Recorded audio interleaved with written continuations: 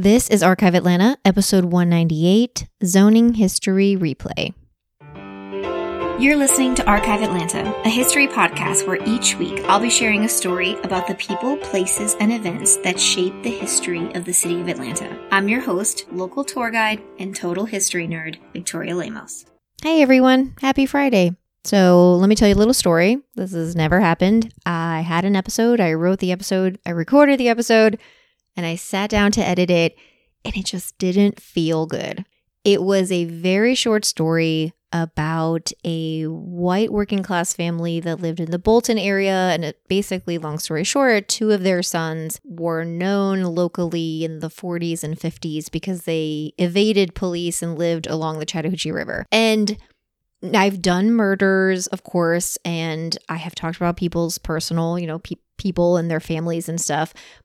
But this story just felt really exploitative. Like, there was really no positive news. Like, the family just kind of lived in tragedy and imprisonment. And it didn't happen 200 years ago. Like, the one person in the story died in 2014. And so it didn't feel right. And then I decided to go with my gut. And so here we are. It is Thursday night and I have no backup plan. So I decided it would be timely and relevant to re-release an episode that I did in February of 2021 about Atlanta's zoning history. Now, I've done two. So I did an episode about the Ashley Ordinance. If you have not listened to that, I recommend that one. That's kind of the earliest history of Atlanta's racialized zoning. But in February, I interviewed Josh Humphreys with the City of Atlanta, and I know that they have restarted their efforts to amend the zoning code, and they're having public meetings and all that. So now that it is back in the news, kind of at the forefront of everyone's mind, I thought I'd re-release this episode, and I'll be back next week with a new one for you guys. This week, we're talking about zoning, which I know sounds really boring, but I promise you it's not. Across the United States, zoning regulations have been historically linked to race and or class, and Atlanta is no different. The City of Atlanta's Office of Housing and Community Development recently created a revised zoning plan after years of community input and engagement, and I got to interview Josh Humphreys, the director of the department, and asked him about the history of the city with zoning, the new plan, and then what the next governmental steps are to getting it implemented. Right now, we're the 316th densest city in the U.S., so there is lots of room to grow, and it's up to Atlanta residents to decide how that growth is going to happen. Will we continue to be one of the most racially and economically segregated cities in the country? Or will we have a place where all different income levels can live in the same neighborhoods? Before we get started, let's cover the basics of zoning, and then I'm going to quickly bridge the gap between the Ashley Ordinance and the 1929 zoning plan. Zoning is just the way that governments control the physical development of land and how individual property can be used. Typically, the categories are residential, industrial, recreational, and commercial. Besides use, zoning can also regulate height, size, and density, and things like whether you can have animals there or not. In the United States, the earliest efforts to zone began in 1899 in Washington, D.C. with something simple, just like building height regulations. But the start of the modern movement dates back to Los Angeles in 1908. The LA City Council adopted the nation's first citywide zoning ordinance, which protected expanding residential areas from industrial, and it created 8 industrial districts. The law could force businesses to relocate without any compensation, and it was highly racialized because it targeted laundries, which were almost all owned by Chinese residents. Baltimore first passed racialized zoning in 1910, and then other U.S. cities followed suit, including Atlanta, which tried to pass theirs in 1913. After several legal challenges, Atlanta proposed a new plan that removed residences, and so the Georgia High Court blessed that. But soon after that, the United States Supreme Court struck down a very, very similar racial zoning ordinance in Kentucky. And so that kind of all the lower courts fell into line and overturned some of these ordinances that cities had.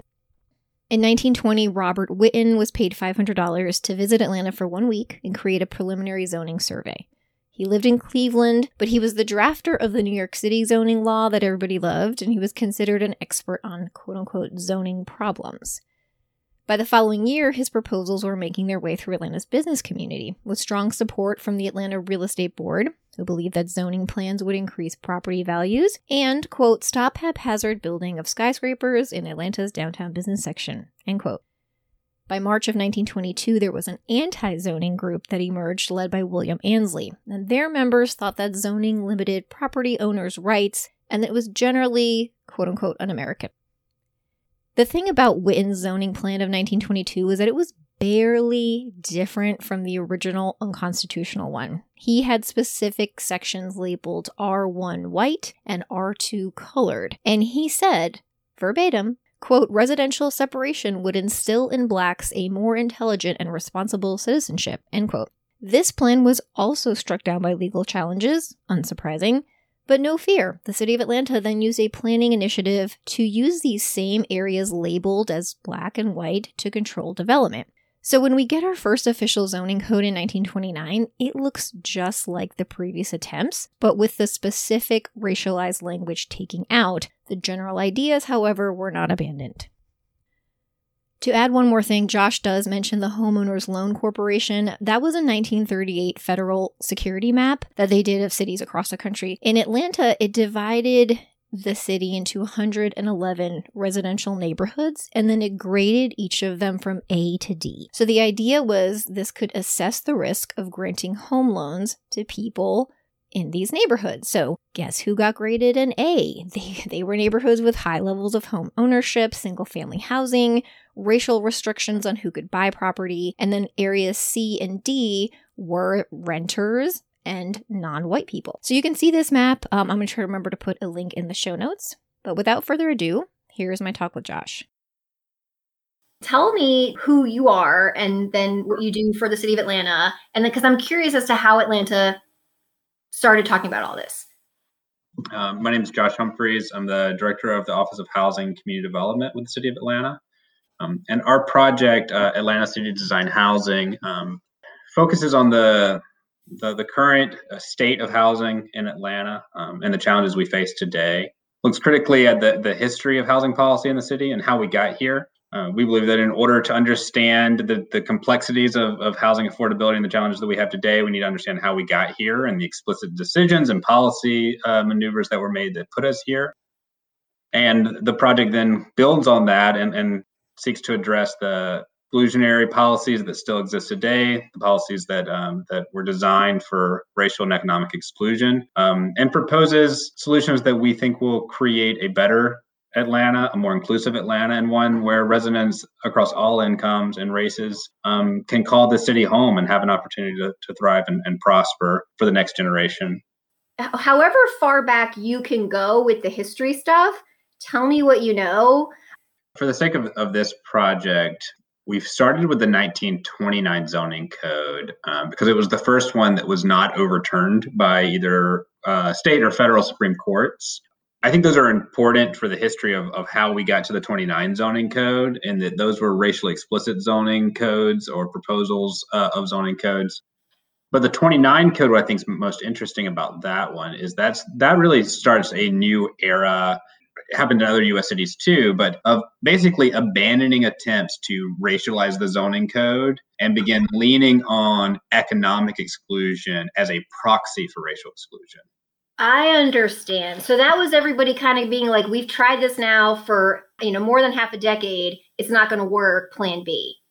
Exactly. Yeah. The other thing I think that's interesting about the 29 zoning code is that worked.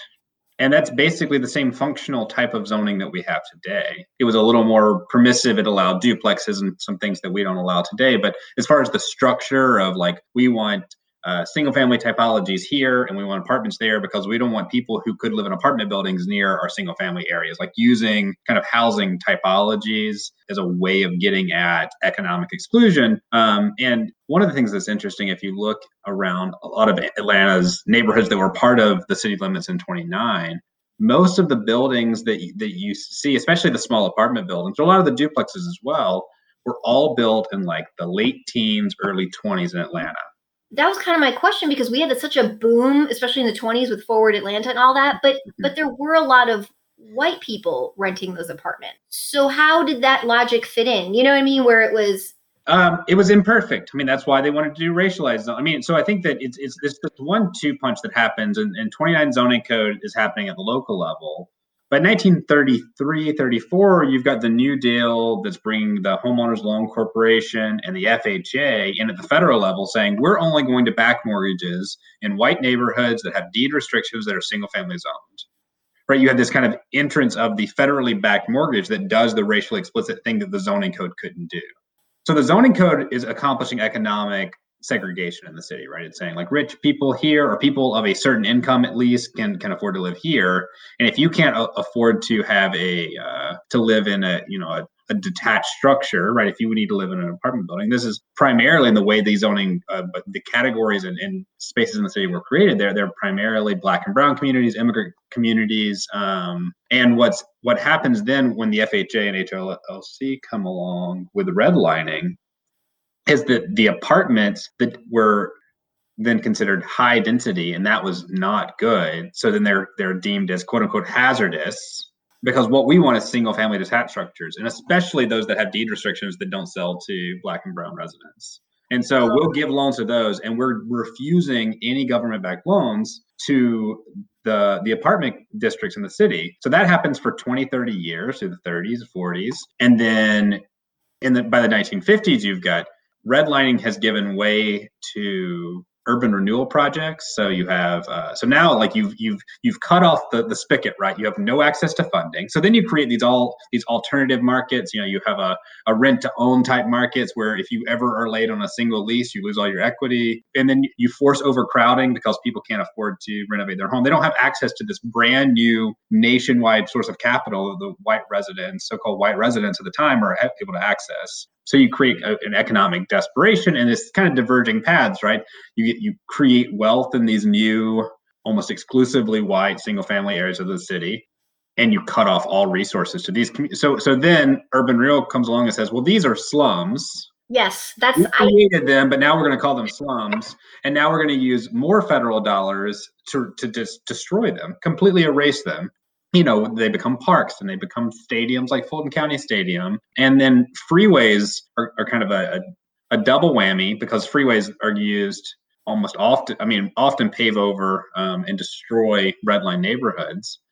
But they do so it's another form of subsidy, of federal subsidy and local choice to build the suburb, which at that point still, when most of the freeways were built, the suburbs were only accessible to white residents through the FHA deed restrictions and how difficult it is. So like you have this massive kind of nationwide approach that requires like both local forces and federal forces and programs to subsidize the creation of the highway system in order to ensure that the white residents now moving to the suburbs have access to the city. And we're gonna like bore through your neighborhood in order to make that happen. They also are often used as borderlines. The West End and the AUC area is a notable one, right? You've got I-20 that kind of bifurcates right there, and there are records of residents associations and business associations in the West End, which was a predominantly white neighborhood at the time, requesting that I-20 be put as a border between them and the AUC. Morehouse, Spelman, Clark Atlanta, because they didn't want Black residents moving into their neighborhood. Wow. So in addition to redlining, you have this kind of like carving up of the city, all in really racially explicit ways. And we did some analysis on the redline neighborhoods in Atlanta. 86% of them today, redlining is the 1930s. You're looking 80 plus years ago. Or 86% of redlined neighborhoods in the 1930s are either still low income neighborhoods today or no longer exist. And this is in Atlanta, or is it like a nationwide thing? Atlanta's a little bit higher than nationwide. At nationwide, we're somewhere around 70%. Atlanta's 86%. Wow. And so this plan is like a radical change to our current zoning? The plan itself, one thing we were really careful of, and I think learning our history helped us in this, is that we wanted solutions that were specific to Atlanta. Cities across the country are focusing on affordable housing, and they're proposing zoning changes and financing options. But we wanted to make sure that the proposals that we put together, as a result of years of public engagement around this issue too, we consolidated it, but these were not necessarily original ideas. We worked for a long time with residents of the city to come up with these, but they're nuanced, right? We believe that it's important to preserve the unique characteristics of the neighborhood. I mean, we're on a podcast about the history of Atlanta, right? So it's like we're preserving the history of the neighborhoods and the unique characteristics that make Atlanta a unique place to live and an interesting place to live. But at the same time, we also recognize that we're a city that is facing affordability challenges in large part because of the large population growth that we're seeing right now. And we expect that population growth to continue. And right now we're around 500,000 residents. We expect by 2050 or so to be 1.2 million residents. In order to accommodate that growth, well, one, growth can be a good thing, right? It doesn't have to be a bad thing. I think growth can create more amenities for residents and create a higher quality of living. Some of the highest quality of living places in the world are highly dense places. And Atlanta is the 316th most densely populated city in the United States. So we got a lot of room to grow more dense and more urban as a city, but all the while kind of preserving the unique characteristics that make Atlanta different than other U.S. cities. And so these proposals, while they are substantial in their change, we don't propose anything that would change the character of the city, right? So to take one area of the city that we focus on is we call them conservation areas. These are primarily the areas that we would identify as the single family type areas of the city. This is where all the tree canopy is in the city. We think that it needs to stay like that. It needs to look and feel a lot like it does. And that's part of honoring the history of the city. And what neighborhoods are those? Like, are there some off the top of your head that... Well, they're neighborhoods. I mean, some of these are in-town neighborhoods, like the West End, or more suburban places, kind of out Cascade Road, or like slightly less dense areas that were developed in the 50s and 60s and 70s more so. But all of these areas right now, they're almost exclusively zoned for single-family housing, so you can't really add any kind of additional dwelling. And so what we're proposing is not large apartment buildings in these areas. We're proposing, like, you should be able to put a basement apartment in your house if you want to. And you should be able to put an accessory dwelling unit in your backyard if you want to. You want to put an attachment on your house, or you've got an extra room that you could convert into something. We want to give you the option to do that as a homeowner. And an option to participate in creating housing supply. You could financially benefit from it, which I think is great, but also the kinds of units this type of flexibility would create are by their very nature just more affordable units. A basement apartment, because it's a basement apartment, is less expensive than that single family house that it's in. Yeah, that makes sense. You're creating more affordable, more like market rate affordable, no government subsidy involved in it, which I think is important, right? We can't subsidize our way out of this problem. But it's also honoring the history of the city. It still is going to look like a detached single family structure. You're not going to notice much of it, but it creates this opportunity for growth. And it also allows us to reinstitute some things that existed prior to this exclusionary single family zoning, right? Like duplexes and basement apartments, accessory dwelling units. That was a part of Atlanta in the 19 teens and 20s. And even in the 1929 zoning code, most of that was still allowed. It was really after World War II in the 50s and 60s and 70s where we got rid of those allowances. So we're reintroducing things that were part of what made Atlanta to begin with, to allow this kind of mixed income opportunities. Because let's say you have a house in Virginia Highland and it costs, $700,000, $800,000 to buy the house in there. Well, now if you can put a basement apartment in there, someone that's at a completely different income level now has access to this block, this neighborhood. And so it creates more vibrant neighborhoods. We're one of the most racially and economically segregated cities in the country. And part of that's because we've created zoning that doesn't allow those types of kind of nuanced, intricate housing typologies.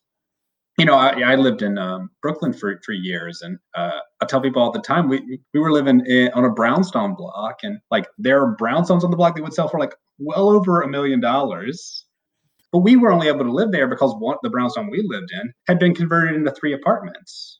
And we lived in one of the units in there. So then we lived on a block where there were people on the block who could buy $1 million house, whoever those people are. Maybe one day I'll meet one of them. then and it creates a different kind of texture and feel and understanding of people at different income levels that I think, unfortunately, we don't have a lot of in Atlanta. And I think that's important to becoming a more inclusive place. It's not just affordability, but it's affordability with people at different income levels being able to share the same spaces. And so I think that this would reintroduce that part that I think we've lost in Atlanta in a lot of ways. I'm 100% agree. Where I grew up in New York was very blue collar, working class. And when I moved to Atlanta, 15 years now, I noticed that immediately. Like we're very, that's one end and the other end. Yeah. And there is like a missing middle.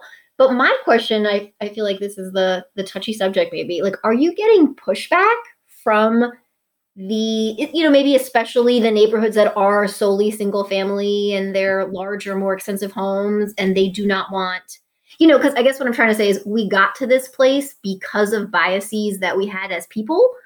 And so it's like, how do you get those people to understand that and kind of get on board with the fact that we need to change this? You're right. We did not get here by accident. We got here intentionally. And so I think that's the first step, is understanding that. Let's not hide that. Let's not act like we don't know how we got here. That's why our project starts and really focuses on the history of how we got here, because it was not by accident. And we don't have the challenges we have today as a city by accident. And so making a better city will require the same level of intentionality, maybe more intentionality, and a willingness of the residents of the city of Atlanta to change, to embrace that change, to ask the question, what city do we want to become? We inherited this city with the decisions that were made, oftentimes before any of us were around. What do we want to become? Do we want to continue that? Say, well, that's the way it's always been, or that's the way it's been for the last 40 years, so we don't want to change? Or do we want to embrace a city that works better for everyone, that to really embrace a more inclusive vision of Atlanta?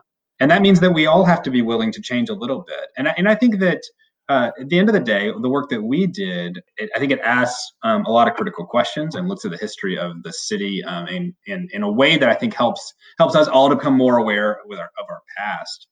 But we've got to decide together, collectively, as residents of the city of Atlanta, if this is what kind of city we want to become. All we can do is put together proposals and think through exactly what that can look like based on the feedback we've gotten and the history we've learned. But I think that question is to be determined. I don't know where we want to stand. I think we understand the challenges before us and have an opportunity to be better than we were before. But whether or not we get there, I think is up to all of us collectively in our will to do so. And so I would say to folks who are against it, change is hard. I know that change is hard, and I know that it feels maybe like very distant, the history that we're talking about. But I also think that subtle, nuanced, appropriate change is how you make cities better. And so, I encourage you to look at this project and ask the question about what role you want to play in the city's future. In 50 years, what do you want them to say about us and what we did to make Atlanta and how it works today? Because I think that we have a chance to do something really special here. I agree. And then I'm aware of how this works. You guys made this wonderful plan. Is it just a concept right now? Is it something that's, I guess what I'm saying is like the next governmental steps, like how does this get implemented? So right now we are in kind of public engagement now that the project's been released. We did our first round in 18 and 19 of like public engagement about like identifying the problem, what are we researching? And then now that we actually have the project out there, we're doing engagement with residents. We're going to all the NPUs in the city. We've got a lot of public presentations related to that. That will lead us into, hopefully by the end of this quarter is what we're looking at. So kind of end of March, maybe beginning of April, that we'll introduce our first round of legislation that'll go before City Council. That'll address a lot of the core policy proposals that are in here. We do have two that are currently in the works and that are moving as well. But the general process for these, because most of these are zoning amendments, they're introduced at City Council, then they go to the NPUs. And since most of these impact the zoning code citywide, they'll go to all 25 NPUs. And they'll be in the NPUs for 2 months. So our team will be working with every NPU in the city. We did a quick presentation this month on it, and then we'll do more in the next few months. And we'll present on the individual policies and kind of what they are, what they aren't, with fact sheets and other things to get people up.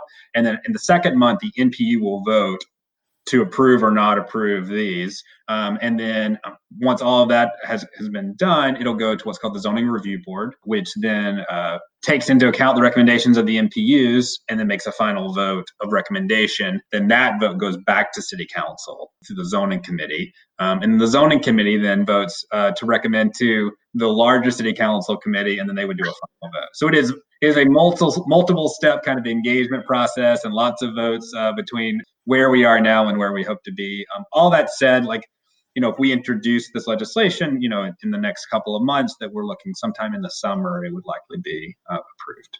Wow, this is exciting. I'm very curious now to kind of listen in on how people are taking it in the MPUs. This is really cool. So there you have it, the story of Atlanta's zoning history, its plans for the future, and how we can make that happen. Thank you everyone for listening. Remember to leave a rating or a review. Hope everyone has a great weekend, and I'll talk to you next week.